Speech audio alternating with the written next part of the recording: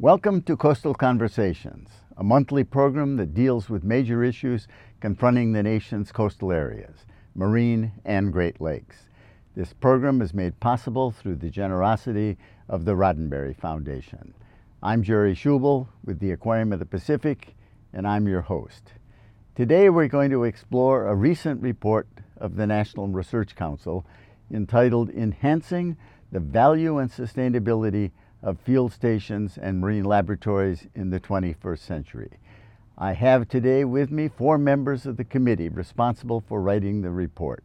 They are Felicia Coleman from Florida State University's Coastal and Marine Laboratory, Peter Kariva, the Nature Conservancy, Rob Plows, the University of Texas Brackenridge Field Laboratory, Mary Power, the University of California, Berkeley, Angelo Coast Range Reserve.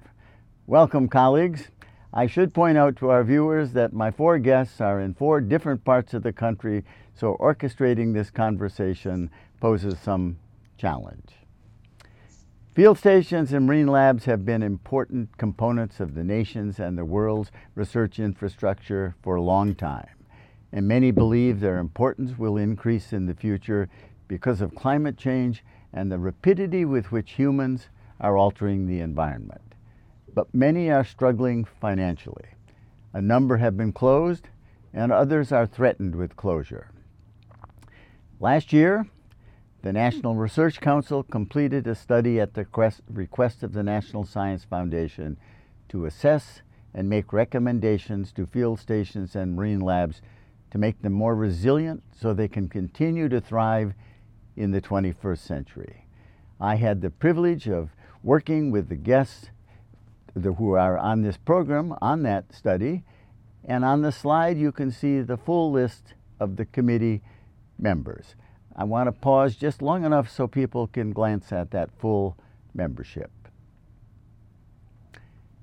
Felicia, I want to start with you. How do field stations and marine labs contribute to the nation's research infrastructure and the nation's research enterprise? Give us a few of the special and perhaps unique opportunities that they offer. After Felicia speaks, I'm going to ask Mary and Rob to add to her response, and also Peter. You ready?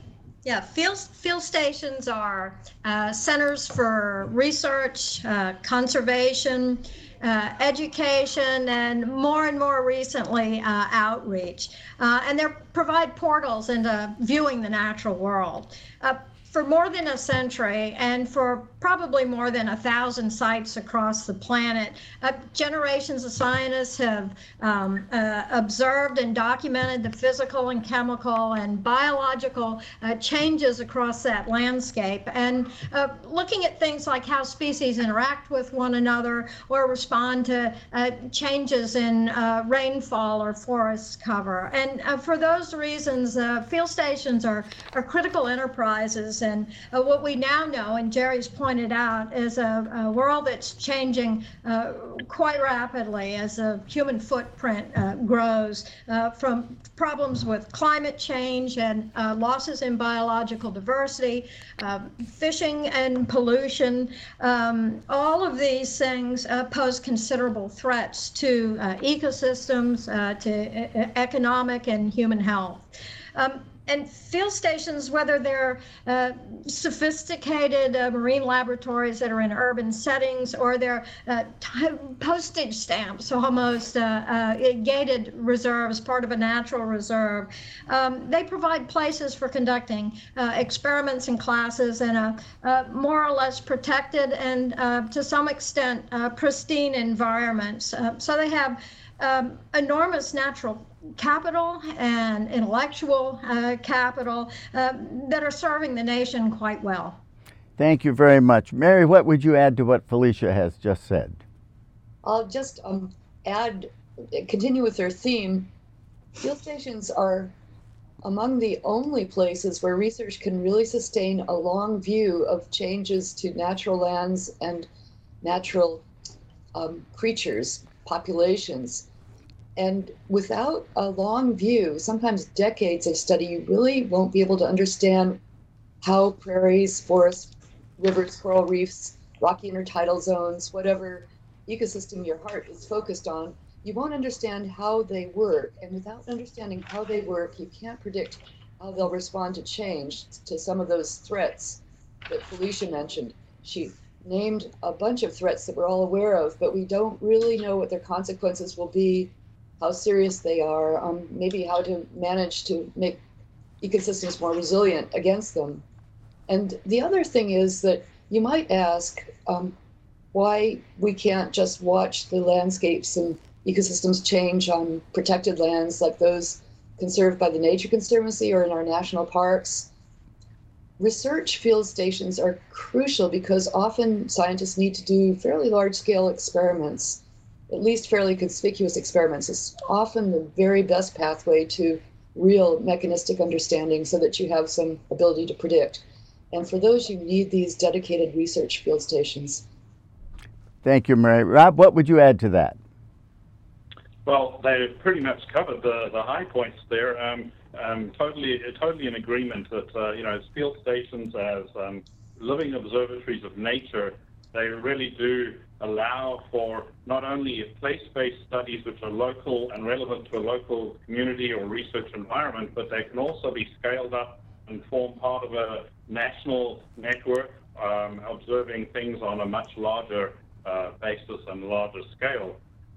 So they have all these components of being able to scale up across time, short, brief experiments versus the long time ones necessary to study change, and from local versus continental scale questions. And Peter, have we missed anything? Yeah, I think you've kind of missed the most obvious thing about field stations, and that's that I bet you almost all of us on this call got interested in biology and science partly because of a field station experience. And I was going to be a lawyer until I went to Duke Marine Lab. Lucky for law, I went to Duke Marine Lab. But I think you can't overstate their value in inspiring young people to embark on a career in science. And it's not just in ecology and environmental science. They're pretty sophisticated now.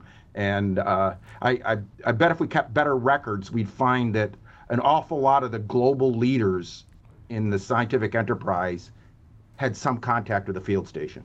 All right, now I think with those four views we have pretty much covered it. So I think clearly field stations and marine labs have been an important part of the nation's research infrastructure, and they've played important roles in science, and their importance will only increase in the future.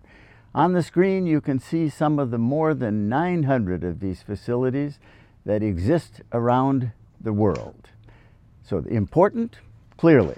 But many are vulnerable during changing economic times that we live in, and many believe that these times are going to be the new normal that we're going to have to deal with.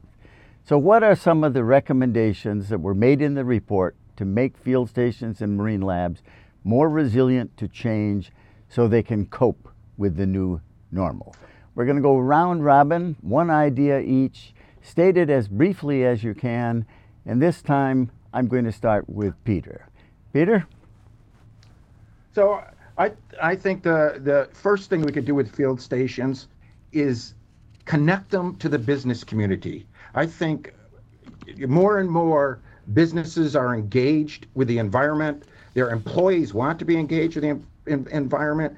And I think the local enterprise has a lot to be gained by connecting to field stations, and the field stations have a lot to be gained by connecting with the local businesses.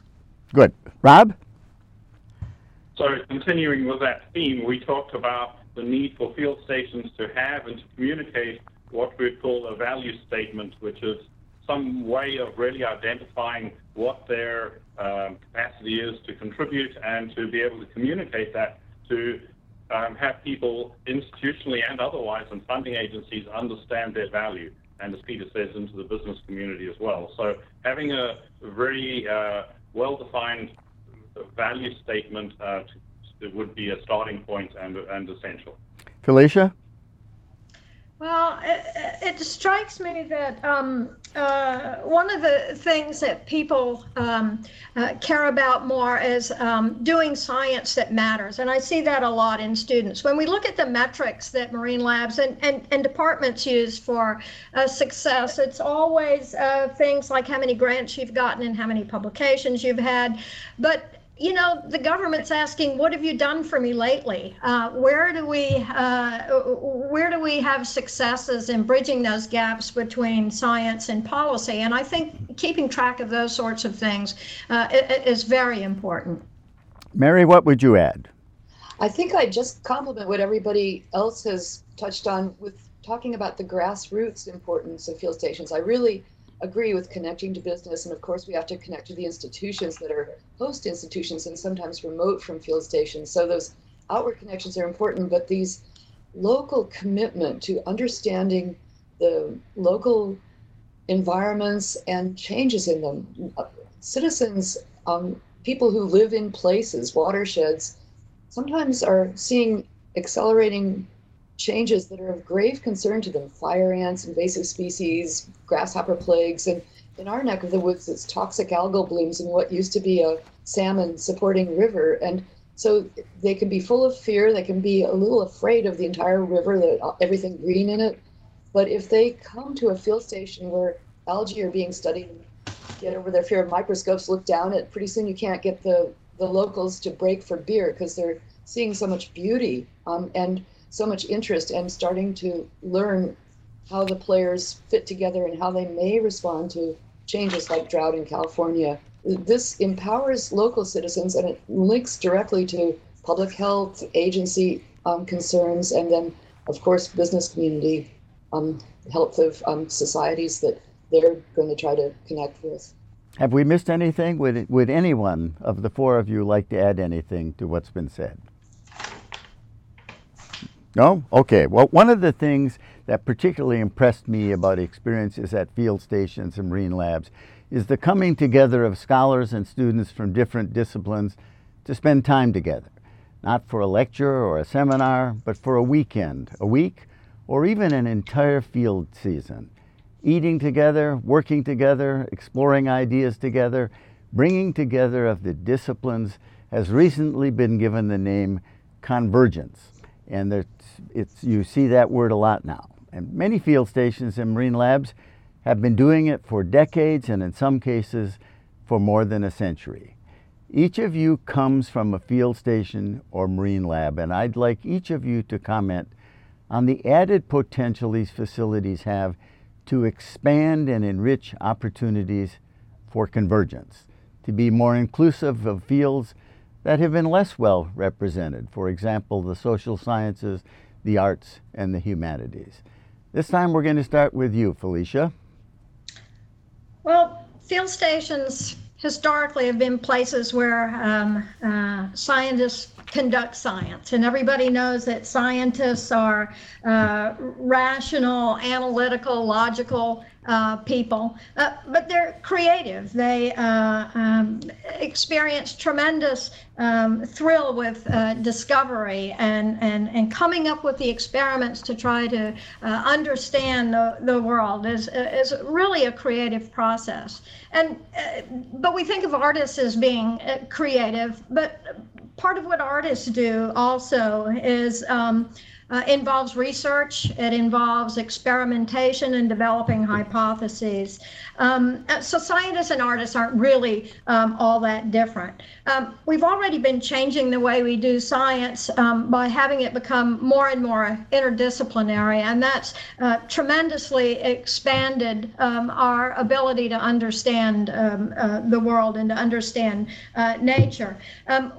We've sort of stepped on the threshold of involving the social science, whether it's natural resource economics or cultural studies of fishing and Native Indian communities. The field stations really can serve as a crucible for this sort of next experiment that's already started at a number of stations of combining art and science. one of the things that scientists are up against is parts of the national community that are afraid of science, don't understand it, and denigrate it, and we have to change that. And I can think of no better way than having a truly interdisciplinary, outside of the sciences, with humanities, the arts, that actually gets people connected in ways that we don't already do that. And field stations are perfect places for doing that because of the community nature that, Jerry, I believe you'd already mentioned something about it. It was one of the things that drew all of us to field stations in the first place. Mary, what would you add to what Felicia has said? Yeah, I pick up on Felicia's last comment and what Peter said about engaging young people, how we all probably got our starts in field stations. Imagine that you get to learn a skill of making field measurements, climbing 60-meter trees on ropes, and being next to a practicing scientist, and you learn these skills and get the confidence in the field. And then you go back and you make a meal together and you wash dishes together, and you're talking about why you're interested in a particular question, or how you do science, how you don't do science. And so this can let high school kids talk to senior researchers, all the ages get included, and the communication is much more than just dry science. It's a life philosophy and science and the love of why they're doing it. And then when you're even talking across practicing scientists, it's very hard to communicate across cultures, like environmental engineering to ecology is very hard. Different goals, different vocabularies. So field stations provide a period where they can live long enough away from all the distractions of their emails and their cell phones to really hammer out the concepts and the vocabulary and come to the convergence of the goals that will take us into a more functional science for the future. Thank you. Rob, what would you add to that? Well, it was well put. I like the way Mary expressed that field stations have a capacity to, attract groups, disparate groups from across disciplines. They can be out in the field, away from technology, having brainstorming work-type sessions where ideas can be generated. And so the challenge is to create those environments. They're not going to happen, and I don't know how many field stations already have the patterns of activity where these programs have to. And you can kind of forcefully do it by setting up, meetings and trying to draw people in. There are various models of how you could get this started. But there's certainly, when it happens well, and there's some really good examples. And I think of engineers and science coming together, green buildings and improvements to the energy efficiency and this type of thing. And field stations are good examples of where this has happened. Peter, would you like to add to what has been said? Yeah, well, Felicia, I'm not so sure scientists are always that rational and analytical, but I think the big thing that could be taken much better advantage of at field stations is what I call environmental humanities. I think we get ourselves in a lot of trouble as scientists because we don't listen to human values enough. And field stations would be terrific places to engage both science and the humanities in those types of discussions. I've been doing writing workshops for the Nature Conservancy for the last 10 years, and I always take the writers to field stations just because it's a cool place to have those discussions. And I would just like to see us embrace the humanities a lot more at these stations. Good. You all made good points. One of the topics that we wrote about in the report is the way that we select leaders of field stations and marine labs, and how the criteria need to change as we move forward. I'd like to have each of you comment on this theme.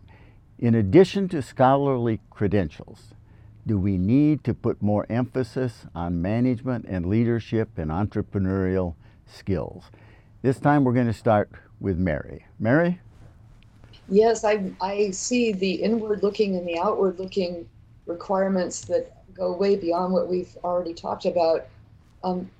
field stations are places, and on one hand, the directors, especially the resident directors, need to have an intense commitment to those places. That means they are good stewards of the natural ecosystem, but they're very connected to the local human communities. They know their concerns. And then field stations are getting harder and harder to maintain because the technical infrastructure that's getting more sophisticated for wireless networks to monitor environmental conditions all over thousands of acres, that requires a lot of care and feeding, and the demands of doing cutting edge environmental monitoring are huge, expensive, and requiring lots of effort and expertise. So that is an infrastructure that's only going to get more intense in the future. It's not going to get easier to manage. So there's all this inward looking need, and then maybe it'd be a miracle if this occurs in the same person, but you also need these outward networking people that others have mentioned.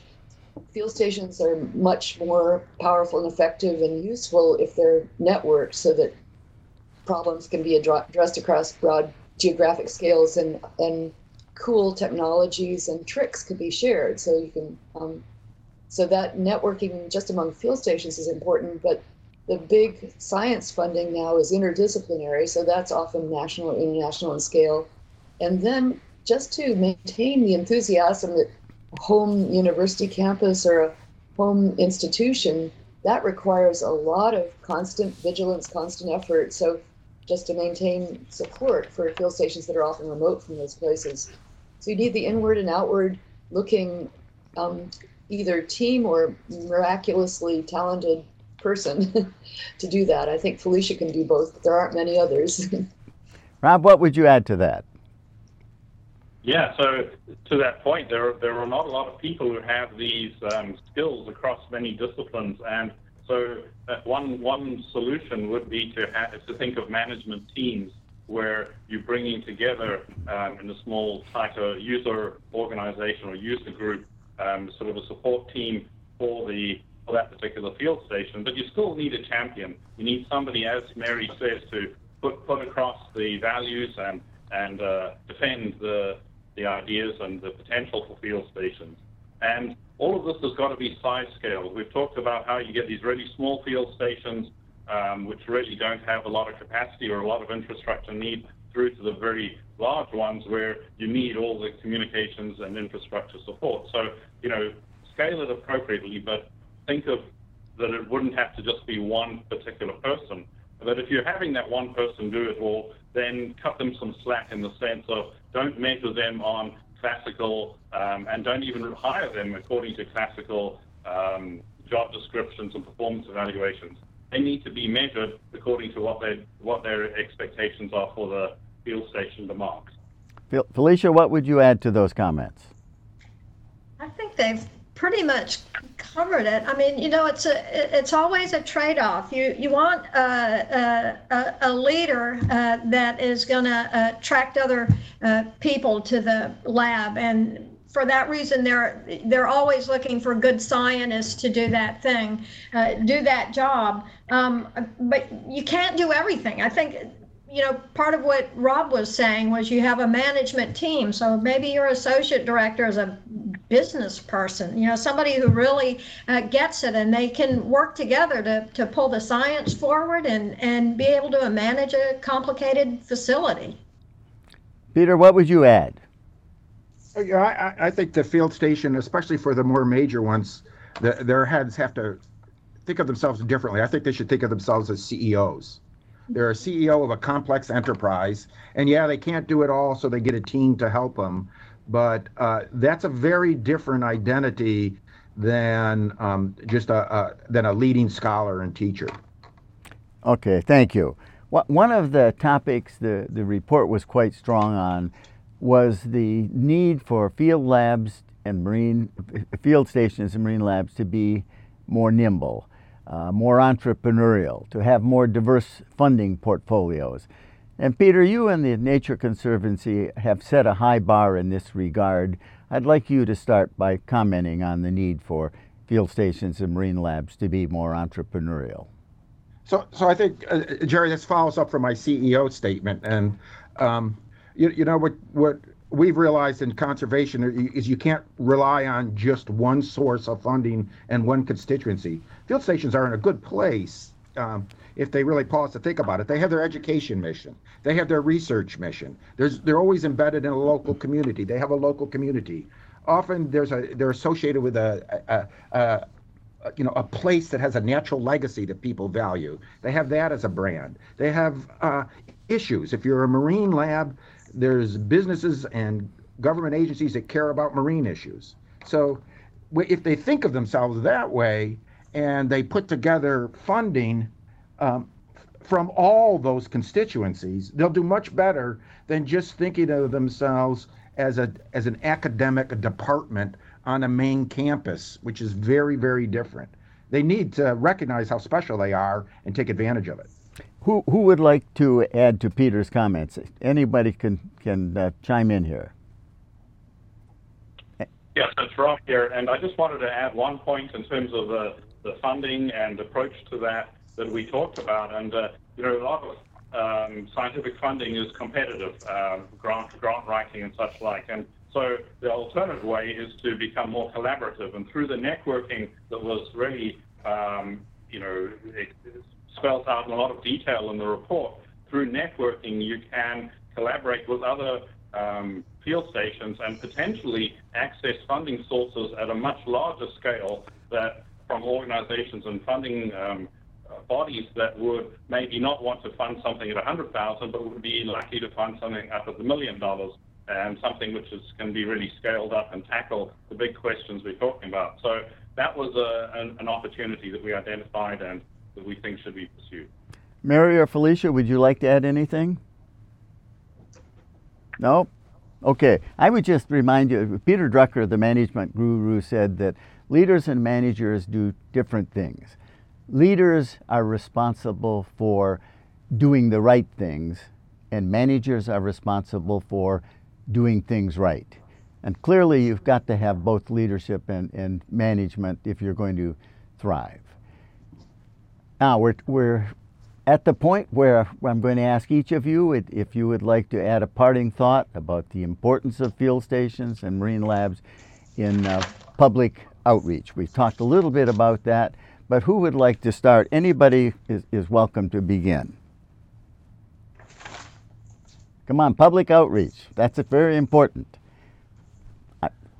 Peter, start off. You said you commented on this earlier. So one of the things that I think we could do much more, and I know it's in the report, and everybody on this call is engaged in it, is what I would call citizen science. Really engaging the public in collecting data and information that's relevant to what's going on at field stations. And the one experiment that we've done at the Conservancy that works good is crowdsourcing interpretation of satellite images, getting 100 pairs of eyes on every image. And it engages the public, it makes them part of science, and it actually contributes incredibly valuable data. Every field station should have some engagement with citizen science.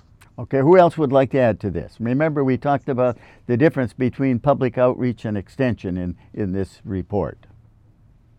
So I'd like to just chip in here and just make a comment about outreach and why maybe some of the interface with public has not been as effective as it should have been, and that is that often, and then we can look at that as a source of, how do we solve the problems? But the one issue is that a lot of people at field stations are driven by the educational and the research mandates, and so they're not being measured on how much outreach is being done. That needs to change.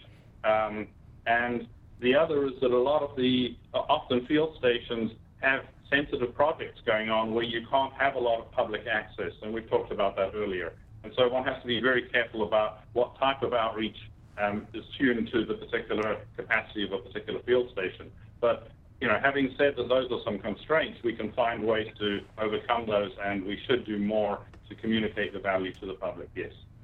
One of the other topics in our report that we said we needed to focus more on is developing a set of metrics to measure, to demonstrate the importance and the contributions of field stations. Who would like to make a comment on that? And we're getting near the end of our time, but I think it's important to at least make a few comments about this. I have one comment, but I think I already made it, and it kind of I wasn't sure whether to put it in the outreach component or in this component, but Peter brought up the fact that these field stations they're not departments, and there has to be a change in the upper administration and the way that they view field stations.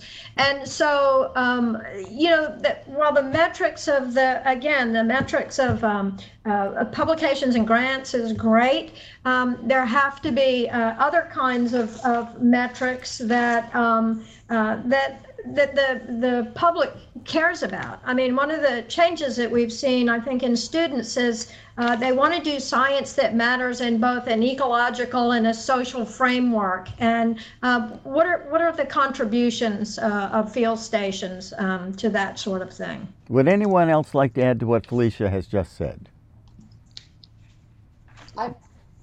Jerry, I'm not sure. I think I might have lost my voice connection. Can you hear me now? We can hear you, yes. Okay. So I wanted to comment on the last step, the last comment that our previous director for the UC Natural Reserve System, which now has 39 reserves, was that these reserves should be places for protected research, but also stepping stones to the larger regions where they represent California and where we can learn about and engage with communities. And it's kind of like the Nature Conservancy's conservation by design rather than last best places. But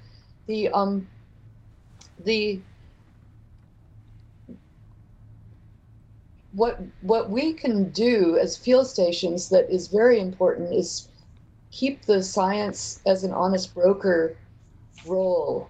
That when you engage in watershed issues, water limitation, water withdrawals, water diversions, for example, and there are many other examples, you get into politically charged controversies, and often the field stations can provide respected information that's used by both sides and can help in bringing both sides to reasonable compromises or solutions. So I think that's one larger important mission that we may serve more and more in the future as our world gets more overtaxed and more crowded. Thank you, Mary. All right, we're going to go round robin. If each of you would like to make a closing comment on any topic that relates to the importance of field stations and marine labs and what we need to do to make sure we do not lose these important facilities. We'll do this in alphabetical order. So we're going to go, Felicia, you're going to go first. Well, one of the things that we haven't really talked about is the historical aspect of field stations. If we want to think about a mobile field station, it's an example we used in the report. You can think of the HMS Beagle as a field station on which Darwin observed and recorded so much information that led to his work on natural selection and species change over time. There's a tremendous amount of information out there, black data. We've been talking about this for a while. That's buried in field stations, probably buried into departments, and there's got to be a way to pull that information out to move forward. But I think more, the field stations have been receptacles for all of this information, and it just has tremendous value. Peter Kariva. So I think of field stations as a real national treasure, just like we think of our museums and our arts that way. And we need to speak about them more in that fashion. If you're a state and you don't have a single field station in that state, I would think you'd be embarrassed and feel like there was a real lacking there. So let's put them, up front as a real asset. Rob? Well, I think that we're faced with the challenge of communicating the value of field stations often. There are a lot of intangible, difficult things to measure that we can only really do by anecdote. There are serendipitous discoveries which occur at field stations that really lead to important contributions to society and technology. There are changes which occur to students coming through, the opportunities for STEM engagement at field stations. So many of these things are there, very, very important contributions, very hard to measure and to communicate, but we should emphasize that. Mary? My last thought, I think, would speak to the generational wisdom of field stations that's not only scientific but also cultural. We have now very well generously funded networks of kind of cut and dry, same methods applied in a network across the U.S., the National Environmental Observatory Network, for example, NEON. So you're getting these measurements, and you may have SWAT teams that go around in helicopters collecting snapshot databases of species lists, that sort of thing. Those are valuable, but they're not going to really provide the insight that an old field researcher can hand down to a young field researcher that has really lived with a system, or an old tribal member or local rancher who's been there for 3 generations can hand down to younger scientists. So this generational wisdom about how places work, what they were like a decade or 2 or 3 ago, it's just critically important, and it mustn't be overlooked as we ramp up these huge environmental monitoring networks to global scales. They both are incredibly complementary, and the field stations are a critical component of that. Thank you. We're at the end of our time, and I want to thank my guests, Felicia Coleman, Peter Kariva, Rob Plows, and Mary Power, for joining me for this edition of Coastal Conversations. I also want to thank the Roddenberry Foundation for making Coastal Conversations possible. We hope that you will join us next month for the next edition of Coastal Conversations. I'm Jerry Schubel.